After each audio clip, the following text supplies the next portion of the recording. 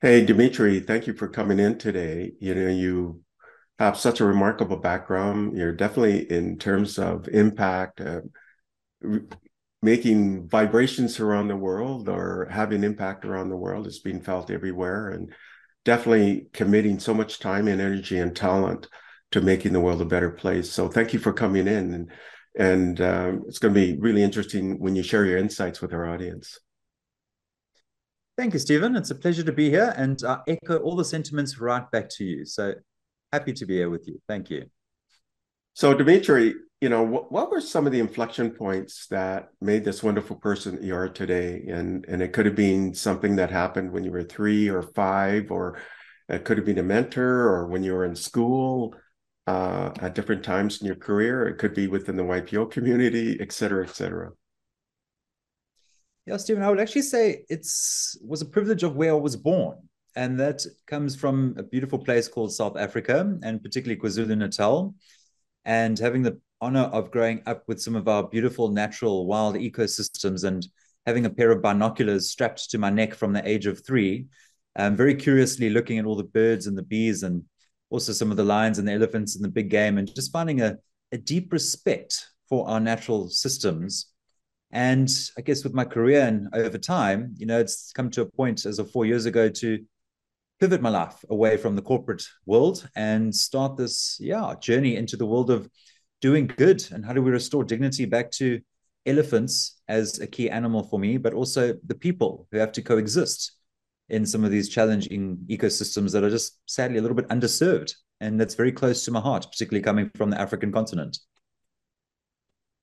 It's interesting. Africa is really the big untapped resource in many respects, from a talent standpoint, from an economic standpoint, and economic growth. And at least in the different communities I sit in, we see this as the future of the planet is out of Africa now.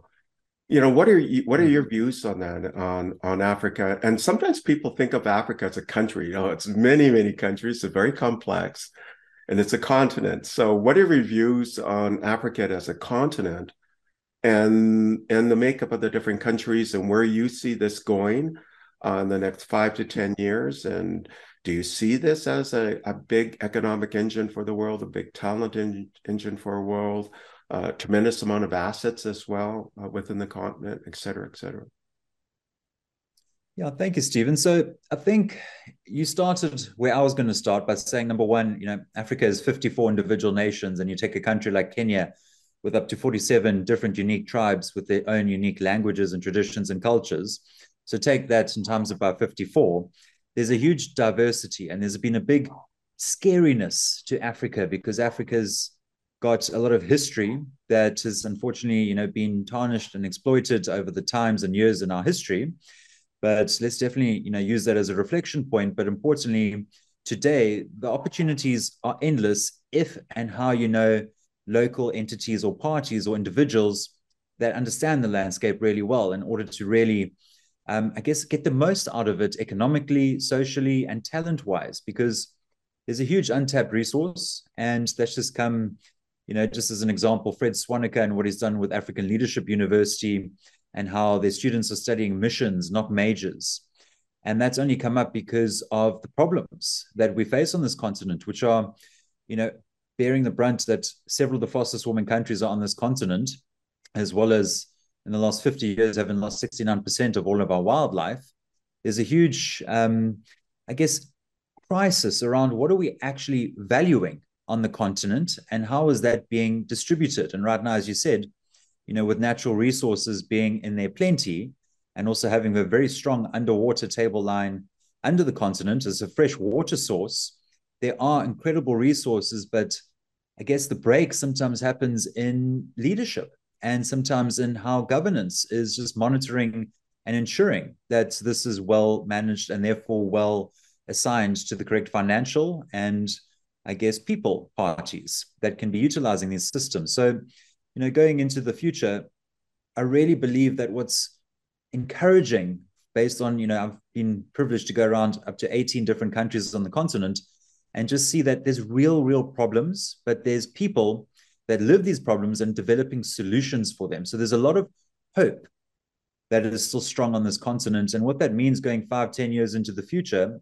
well, with technology and its exponential scale and smartphone adoption rates going through the roof on this continent, being thanks to the affordable mobile devices that people can now access and the mobile money systems, there really is a lot going for it. And how that gets utilized and how we create a new value system that puts people and nature first at the same time.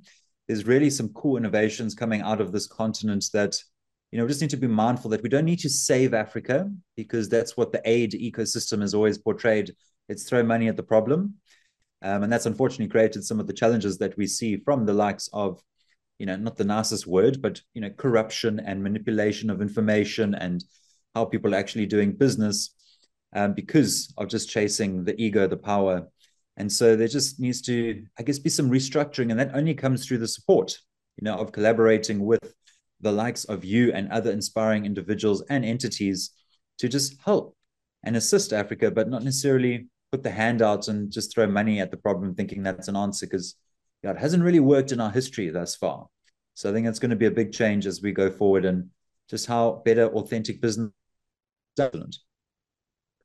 I guess this idea of Africa for Africans, right? And making sure it's purposeful led within Africa and by people like yourself and your colleagues and cohort and so on to drive change and positive change and to tap in all of the capabilities that are within the continent and also mine all of the diversity, which is a strength as well, right?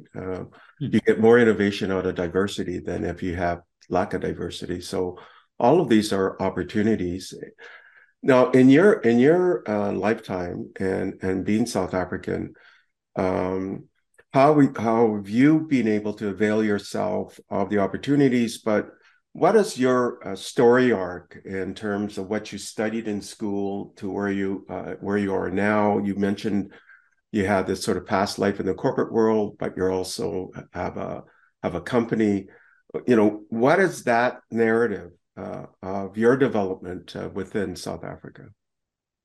Yeah, so look, I mean, at the age of 5, 1994, that's when apartheid was freed from our country. And, that really opened up an incredible culture come together moment. And we were known as the Rainbow Nation and still are. And so having that growth of diversity from a schooling as well as then university and studying international marketing management, that led, a lot of inspiration to then, I guess part of my being is Greek. I'm 100% Greek by blood, but culturally very South African. And, after university, I had no clue what I wanted to do.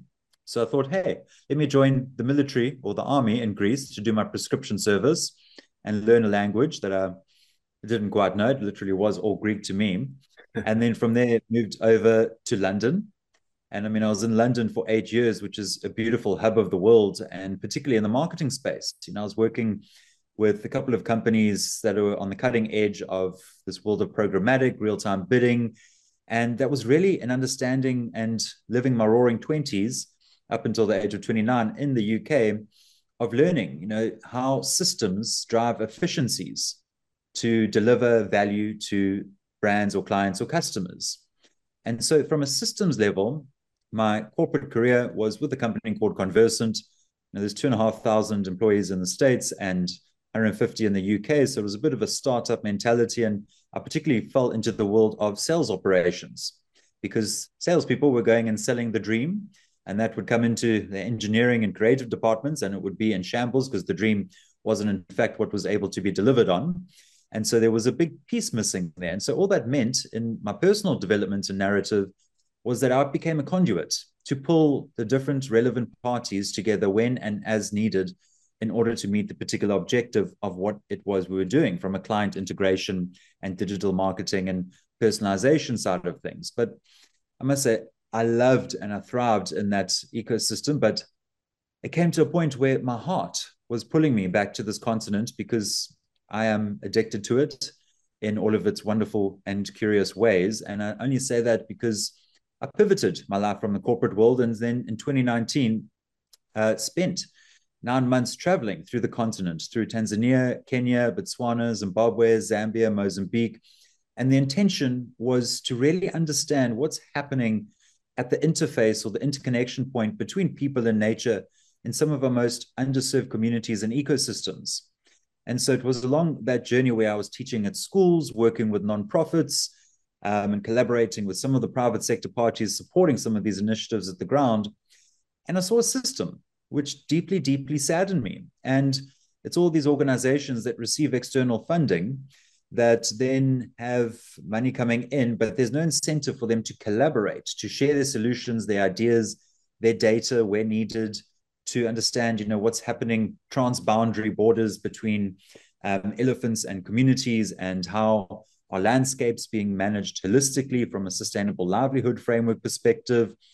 And importantly, a lot of the funding that would come into the world of doing good environmentally and socially, only 5 to 8% would actually reach the end community goal, which is what that initial budget was meant for.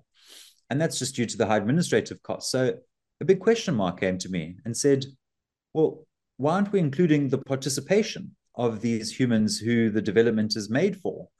And why can't they be part of the system? Because at the end of the day, it's their home, it's their land, it's their culture. And so how are we, steering human behavior, not through marketing and manipulation, but rather through data and inspiration? And so that unlocked this idea. And I don't know if I should continue into what and how the Baotree ecosystem formed, but yeah, I mean, that's how, I guess, up until the journey of Baotree starting 4 years ago, I guess my journey has brought me to the space of just falling in love with systems and seeing the macro perspective, but ensuring that we actually start building from the bottom up, because the top down has put its limitations and restrictions into the ecosystem of how we actually execute in a more real-time way and a more inclusive, diverse way. You have this background in international marketing, and you came from the corporate world. You get drawn back to Africa, and because of the wonderful ecosystem and the diversity has many opportunities and ways of creating excitement and passion in terms of your life. And yet you see systemic areas where you can do improvements. And taking your background, but you got into data. So how did that data part come in sort of this machine learning or AI, I guess, sort of this data on demand model? How did you get introduced to that aspect? Because your background isn't in that area, right? So yeah, Stephen, I mean, interestingly, the system that we've built today in this data on demand and enabling just better visibility and authenticity and the collection of information on the ground isn't a reinvention. It's actually just taking an idea from the advertising world, which was this notion of real-time bidding and programmatic media buying, of where you have a data management platform. This is what Conversant did. You had a client, let's just say a retailer, large global retailer, and then they had their customers who were browsing websites, the internet, and within the website and mobile applications, there were gaps, and these were filled with advertisements. So the whole notion of there being a buyer that wants to attract a consumer through data and deep understanding of who their clients are or customers are, our system would automate all of that in milliseconds to provide the correct creative as well as the correct messaging and time of day and website content that would inform the incremental return on that potential advertising spend. So it was an interesting model that was very much data-based, because we'd utilize offline, online, all GDPR compliant data. And that's where almost my consulting career was focused on that sales operation. So it was very data heavy. And to be honest, when I started this journey of Baotree, it wasn't necessarily the data that we really knew was the complete unlocking key. It was really initially founded on how do we rather include people in this world of development, that we could exchange development for data. And ever since then, it's been a journey of, I guess, exponential curiosity and growth into finding ourselves into being this real data integrity system to now transform that. And it also comes down to the team. And I've got a wonderful team that also have a background in data. And by no means am I alone in this journey, nor could I ever do it alone. And so through mentorship within YPO, Knowledge Impact Network, and a few other parties, as well as my team, we really were able to lean into this data as a point of truth. And how do we find out the single source of truth where there's no editable or corruptible or manipulative information that can be, let's say, changed within our system. So it was really trying to unlock from the grassroots, how do we just have a single source of truth in that data value chain? And that is then community driven, but then also how do we commoditize that so that the value can go back to that individual working on the ground in that, let's say, underserved ecosystem. Does that make sense, Stephen? Sort of. So I'm going to ask you more questions, and that is, let's say I'm a person in South Africa, and I work in some area, and I want to use your service. Why would I want to use your service? How do I get onboarded onto your service? And then how does it drive value to me? And who would I be if I wanted to use Baotree? Cool. So let's say you are a large-scale logistics company operating in South Africa, and you have a portfolio of 10 to 15 corporate social responsible initiatives, and you're supporting these implementing parties that are doing the work on the ground, which could be on the topics of environmental education. It could be on biodiversity restoration, rewilding, carbon-based projects. The piece that's been missing is this element of ground truthing. And right now, there's a big challenge of greenwashing, and we are there to help mitigate. And so the journey to onboarding this logistics company is phase one. Is there's a disorientation to these entities around the world, these corporates around the world, that don't know what to do with these new mandatory climate laws and requirements that are coming out in the world of UN SDGs or ESG metrics. And so we provide a consultative hand-holding journey service so that these corporates can understand the value of what this data can do, and almost like a data readiness package so that we help and guide them. And then the next phase is the implementation, which is the utilization of our technology, which is a blend of almost project management, but where you can recruit external parties and register them through their mobile phones to report in a standardized way what's happening with regards to those CSR or corporate social responsibility initiatives. And that way the data collected comes through to the dashboard. It's got a layer of verification. It's GPS tagged. There's a lot of metadata behind the scenes. And what that does is it creates an authentic voice, because you can now, the last piece of that journey is, well, how do we communicate what the work we've done? And so that's the last piece of handholding that we do, whether that's reporting to investors and shareholders or community and employees, or to customers and external, just general marketing. So there's almost a problem journey that corporates are suddenly needing to get to grips with, because it's not just business as usual, given our climate and planetary societal crises that we're facing. And so Baotree is really just a helping hand to go on that journey, but we don't need to go from 0 to 100. It's really starting with the first 10%, and then we showcase how the system actually helps them, prove the work that they're doing in the fields with the people on the ground, and also with their employees participating in greening their business, or just having a way to measure the environmental, water, waste, energy consumption patterns. So you're matchmaking between corporate reporting requirements, and they're looking for safe ways of engaging in a sustainable way.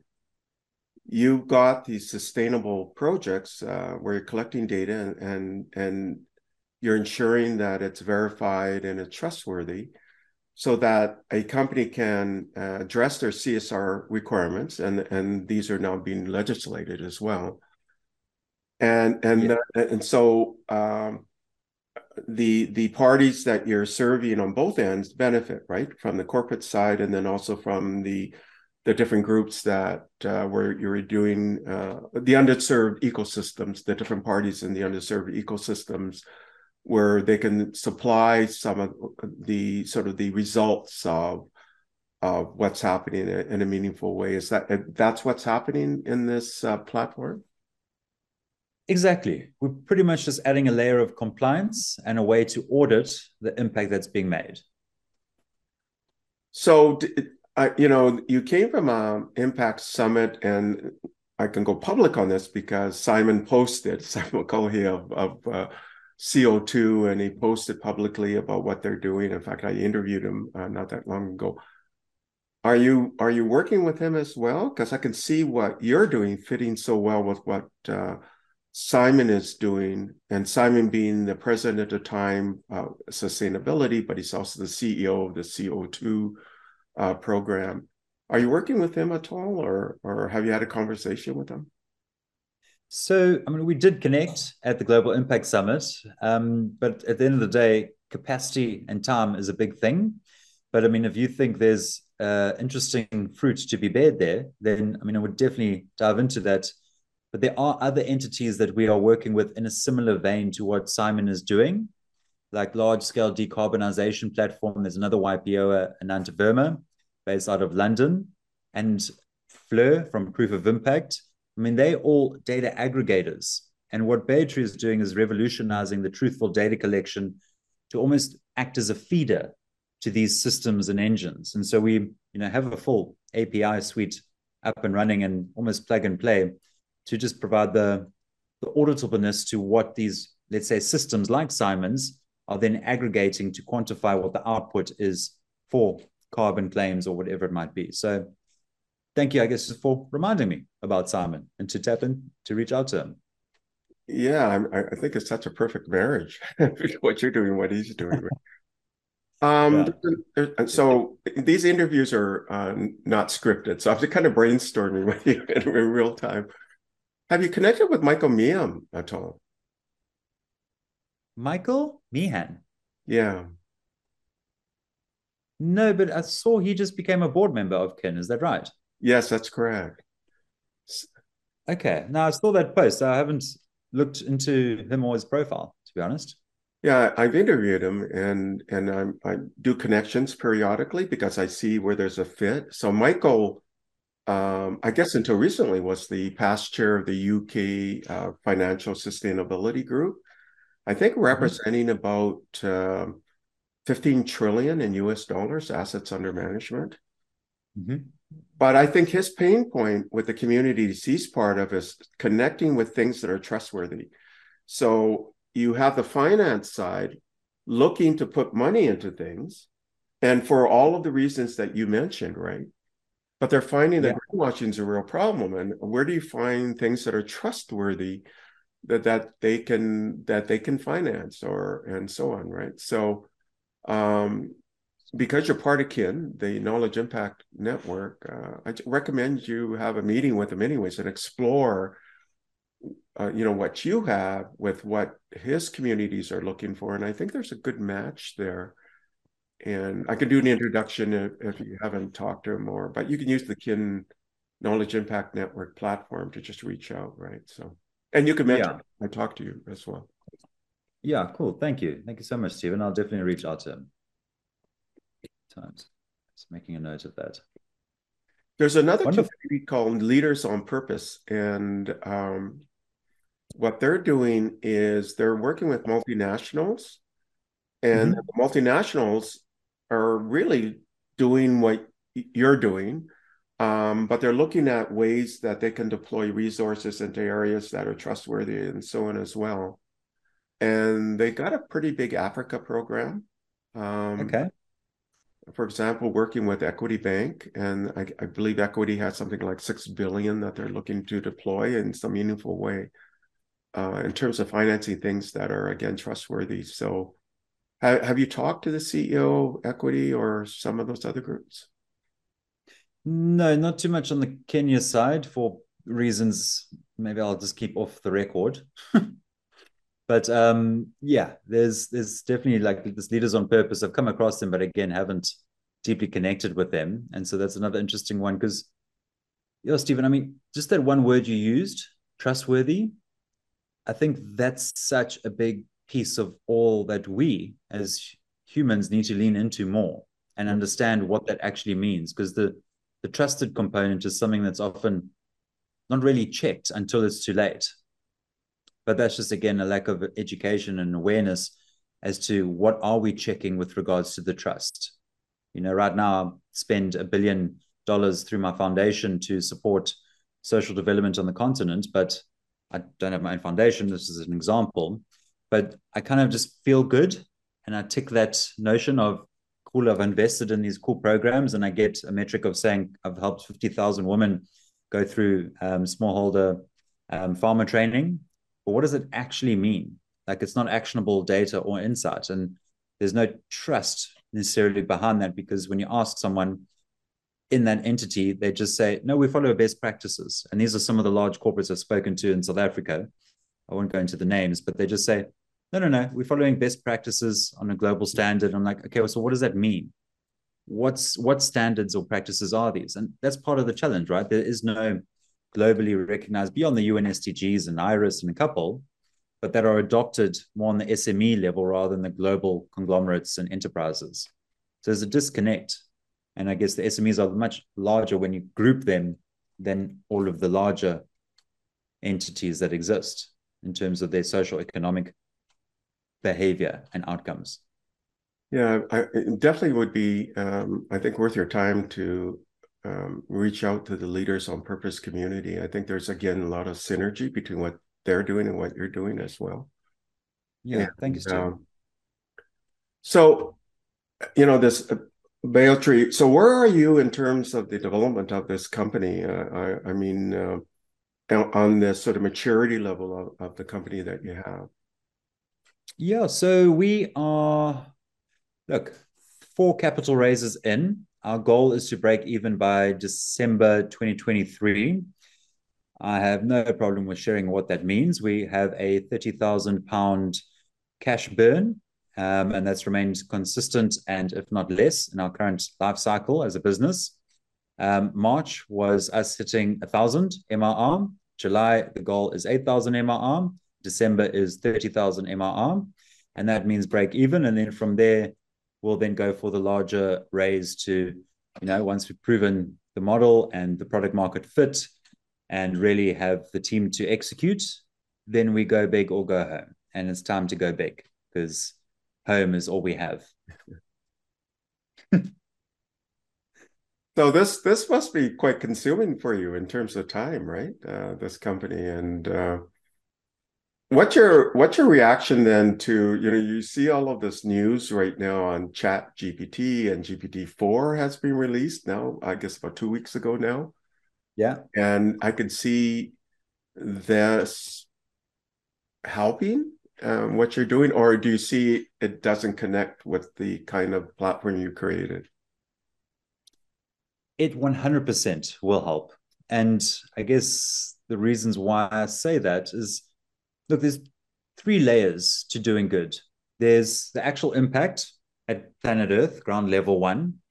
Level 2 is, how do we have a decision or recommendation engine that can actually say to level 3, here's all the money and the finance and the value that gets distributed. But that important middle layer is the data, and the data requires a story and a narrative, and ChatGPT and other AI technologies would be able to distribute where the money is needed, and in return for the money, the data that has a value to the buyer, whether that's carbon, biodiversity credits, social credits, education credits. To create this new value system, humans don't have the capacity. And so the likes of ChatGPT, the likes of, thankfully we're not in the business of content creation and all of that we suddenly old school media and we're going to get swept under the rug thanks to these types of new technologies. But it's rather, emerging technologies are exciting because they are another system. And how do we use that system to plug it into a system of doing good in a way that can amplify, I guess, the meaning for both parties, both the value creators and the value generators, or let's say receivers, to actually have something meaningful. And so there's a lot of AI, be it visual recognition, word recognition, and how that actually helps to make decisions faster than we can as people. So are your team looking at trying to do some integration into your platform at all right now, or not? So July, August is when we've got that in the roadmap. Right now, we just need to focus on our current objectives and I guess, product developments to have the full suite completed. And then once we've done that, and we also, bring on, as you said, this is a full-time, daily grind, and I'm damn excited by it. But we're still just a team of 5. And so that means a lean operation. We have to be really smart with the decisions we make in order to just progress the business with our current clients and ensure they're the happy ones because they're the ones paying us. And then from there, we will get to the point of having some freedom to start, the real R&D side of our business. But right now, it's really securing the traction, the growth targets, making sure our shareholders, are happy and can then, when we come to the point of the ask, hey, we've got all these cool technologies we want to integrate with. We need some specialists. We need to hire those specialists. Then that's when that will really become a tangible reality. Yeah, sounds interesting. There's a company called DID, which has an API, and it would fit what you're doing. So they got all the tools, they've already built them. And it's just a matter you're a software engineer is just making calls to the API, right? The application program interface. So I'm just thinking that'll save you a lot of time. And they've created all the tools to do the connectivity on the integration of that, the chat GPT kind of tech or the GPT-4 technology and so on. And of course, there's Microsoft and all of the tools within Azure as well. So I'm just thinking ways to save you time. No, thank you. Time and money is a good saver. Okay, so let's talk about YPO now. Many of the audience, and I find this, a lot of people don't know what YPO is. So tell me your YPO journey. What is YPO? And what is your YPO journey? Yeah, so look, my father is the member. He was in the business of shipping, and he joined in 1994. I'm what's called a YNG Gold because of my age of 33 and being a youth member of this community. I've been in this network for 26 years, but what it has meant to me personally has meant deeper bonds with my family through the experiences that YPO hosts at a global level, having the opportunity to travel to Antarctica, to India, to experiences in Chile and North America, all driven by local YPO chapters. And a chapter is purely just let's call it a group of people in a particular city that are deemed a chapter for YPO. And all of them have children. And so that's us, YNGers.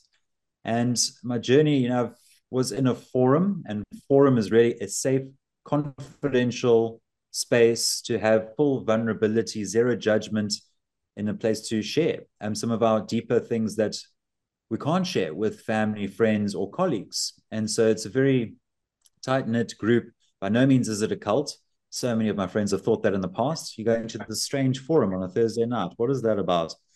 And so, yeah, I had my first forum in Durban when I'm in South Africa. Then I moved to London, had another forum there, joined the executive committee for London and got, some wonderful traction and a very cool hub of YNGers coming from, their respective countries around the world. And so it's really broadened a perspective for me, this wonderful community. And I didn't know this existed, but it was an interesting serendipity of the universe that when I decided to do my life pivot in 2019 and fall into this world of impact and doing good, that I reached out to a gentleman by the name of Florian. And Florian was like, hey, Dimitri, please speak to Randall Zindler. And I spoke to Randall, and him and Florian and Mansour Hamayoun were the founders of the Planet Action Network, which is one of the 4 impact networks within YPO. And I joined as the second YNGer to ever join a YPO executive executive committee. And that was a real honor to participate and kind of bend the bridge of what it means where YNG can integrate with YPO, because of course, I respect the network more than any other in the world, just because what it's provided for my family in terms of support and structure and safety and all these wonderful things. And so joining the Planet Action Network was transformational because through that, I found incredible individuals to seek mentorship, seek guidance, seek advice as I was starting.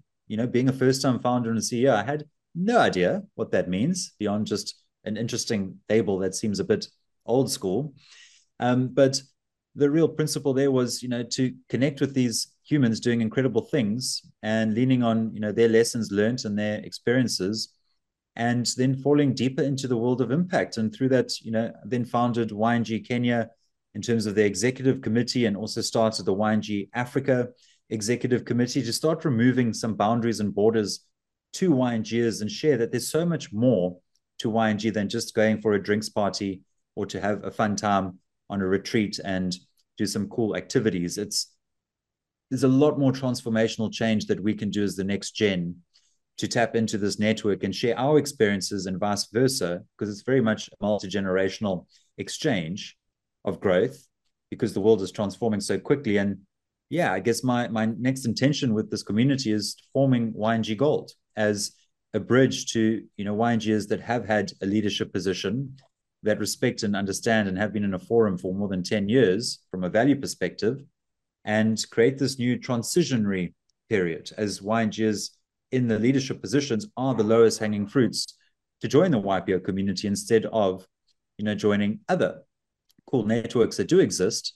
But, the size and the scope and the scale and the meaning behind YPO really does have the ability to make a real difference. And so, yeah, I mean, that's really been the YPO journey for me so far. And I hope to become a member next year. That's one of my goals I've set myself 15 years ago.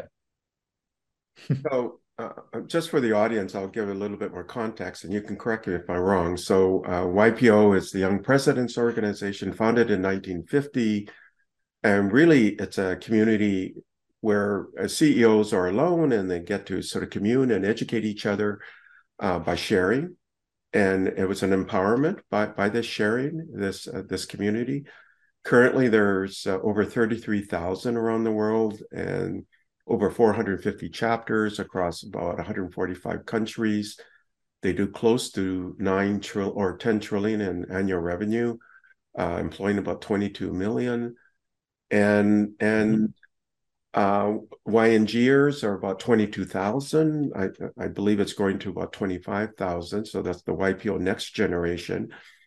And as you mentioned, that's the community of the children and so on of the YPO members. Usually there's an intake, I think a limit to about 45, but now you can stay on within the YPO organization itself, but you have to meet certain minimum requirements in terms of revenue and staffing and so on.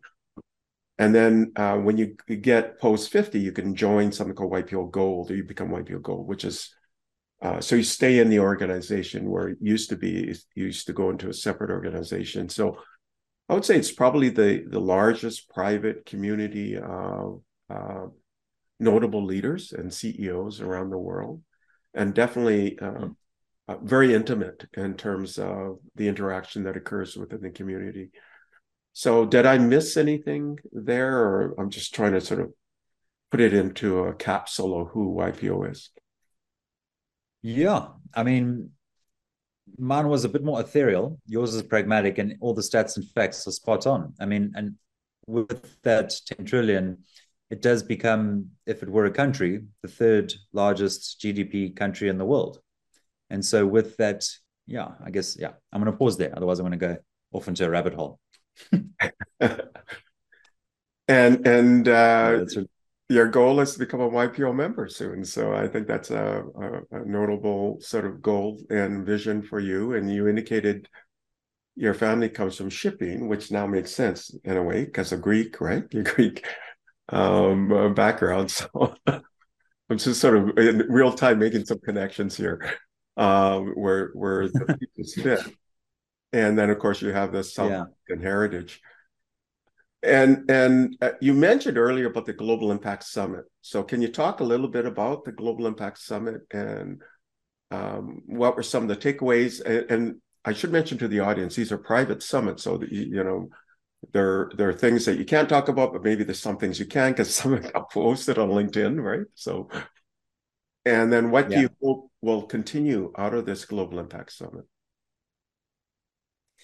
So, Stephen, the intention behind the Global Impact Summit was to lean into all those wonderful stats and facts that you shared about the community of what YPO stands for, and see how we can mobilize the individuals who are already, let's say, in the world of doing good, in the world of impact, sustainability, and really bringing them together to have that member-to-member connection.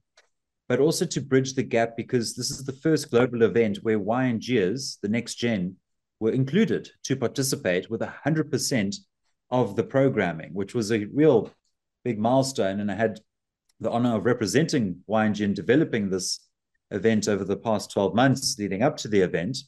And so to have that boundary crossed has transformed how YPOs also see YNGers. And that was my personal objective, being the representative, to showcase that, we're not youngsters seeking what are we going to do next in our career, but we actually innovators, entrepreneurs, and individuals who are hungry to learn and also connect to drive the ideas and the changes that we have. And so a large part of, I guess, the Global Impact Summit, which we hosted in Costa Rica, was that, we wanted zero waste, zero emissions, or at least had them, I just like the word offset, but had them kind of parked so that we weren't, I guess we would just balance the event off in a humble way, and rather, be somewhere remote where we're in nature, in the world of what we're doing. And Costa Rica and Nicaragua, there's large,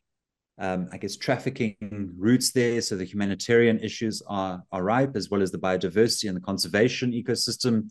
So we wanted a more immersive experience, but also a way that we could share the voices of those doing really cool things, but not speak about the why and the what, because we all really kind of understand that at a gist, but rather how. How are some of the leaders within YPO driving these businesses as a force for good actually doing what they're doing, and how do we learn from them? How do we connect with them?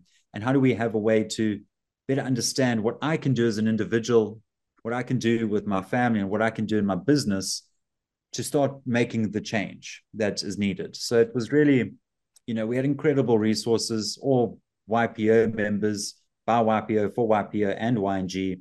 And that included the likes of yourself, Stephen, and some other incredible individuals on the Impact Network Council that we were very humbled to have participate and share your experiences, as well as like Peter Sokroff and Julie Hill and all the other wonderful members that were able to participate in that session. So it was a beautiful first event in person, and we've got the next one in Rwanda in 2024, the beginning of. So lots of excitement on my home continent, to be honest. So, thank you for that description and of your history, your narrative from being very young to where you are today in the company that you have, Baotree, which really fits the theme of the Global Impact Summit as well, right? Yeah, and what you're trying to do. So, are there any sort of recommendations you want to give the audience? And that's my last question. So, the one recommendation is that in this world of impact, in this world of conservation, social development, humanitarian, there's a big change that's needed. And that change is that we need less of the people already in that system doing what they're doing, and we need more people who are seeking meaning and purpose in their current careers to leave their roles, or not leave their roles, but think about other opportunities to join these organizations, because they need a new way of thinking. Because the old school dinosaur legacy modes of working needs to be disrupted, and we need every single individual on the planet to start exploring all these incredible solutions and companies, because there's a lot of them. And if you're not in the world of knowing about them, they exist. And if you look, you'll find them, whether it's energy, biodiversity, water, human development, they exist. And they need all the assistance that's there. And so the last thing is a book that I'd like to recommend. And I don't know if I should put the link, but the book is done by two gentlemen, Ian McCullum and Ian Michler, two conservationists. They are been in the world of conservation for the last 50 years, and it's called Living in Two Worlds. And they've embarked on this incredible journey from Namibia through Botswana, Zimbabwe, Mozambique, South Africa, and they walk in the footsteps of giants, meaning elephants.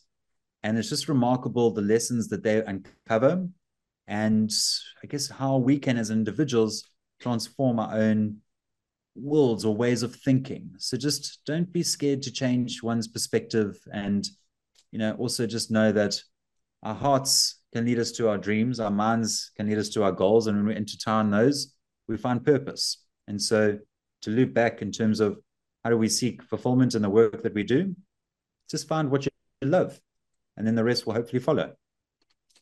Hey, those are quite poetic, what you just said. I love that intertwining between the mind and the heart, and that leads to purpose. I thought that's quite elegant. Thank you. It just sometimes comes out randomly.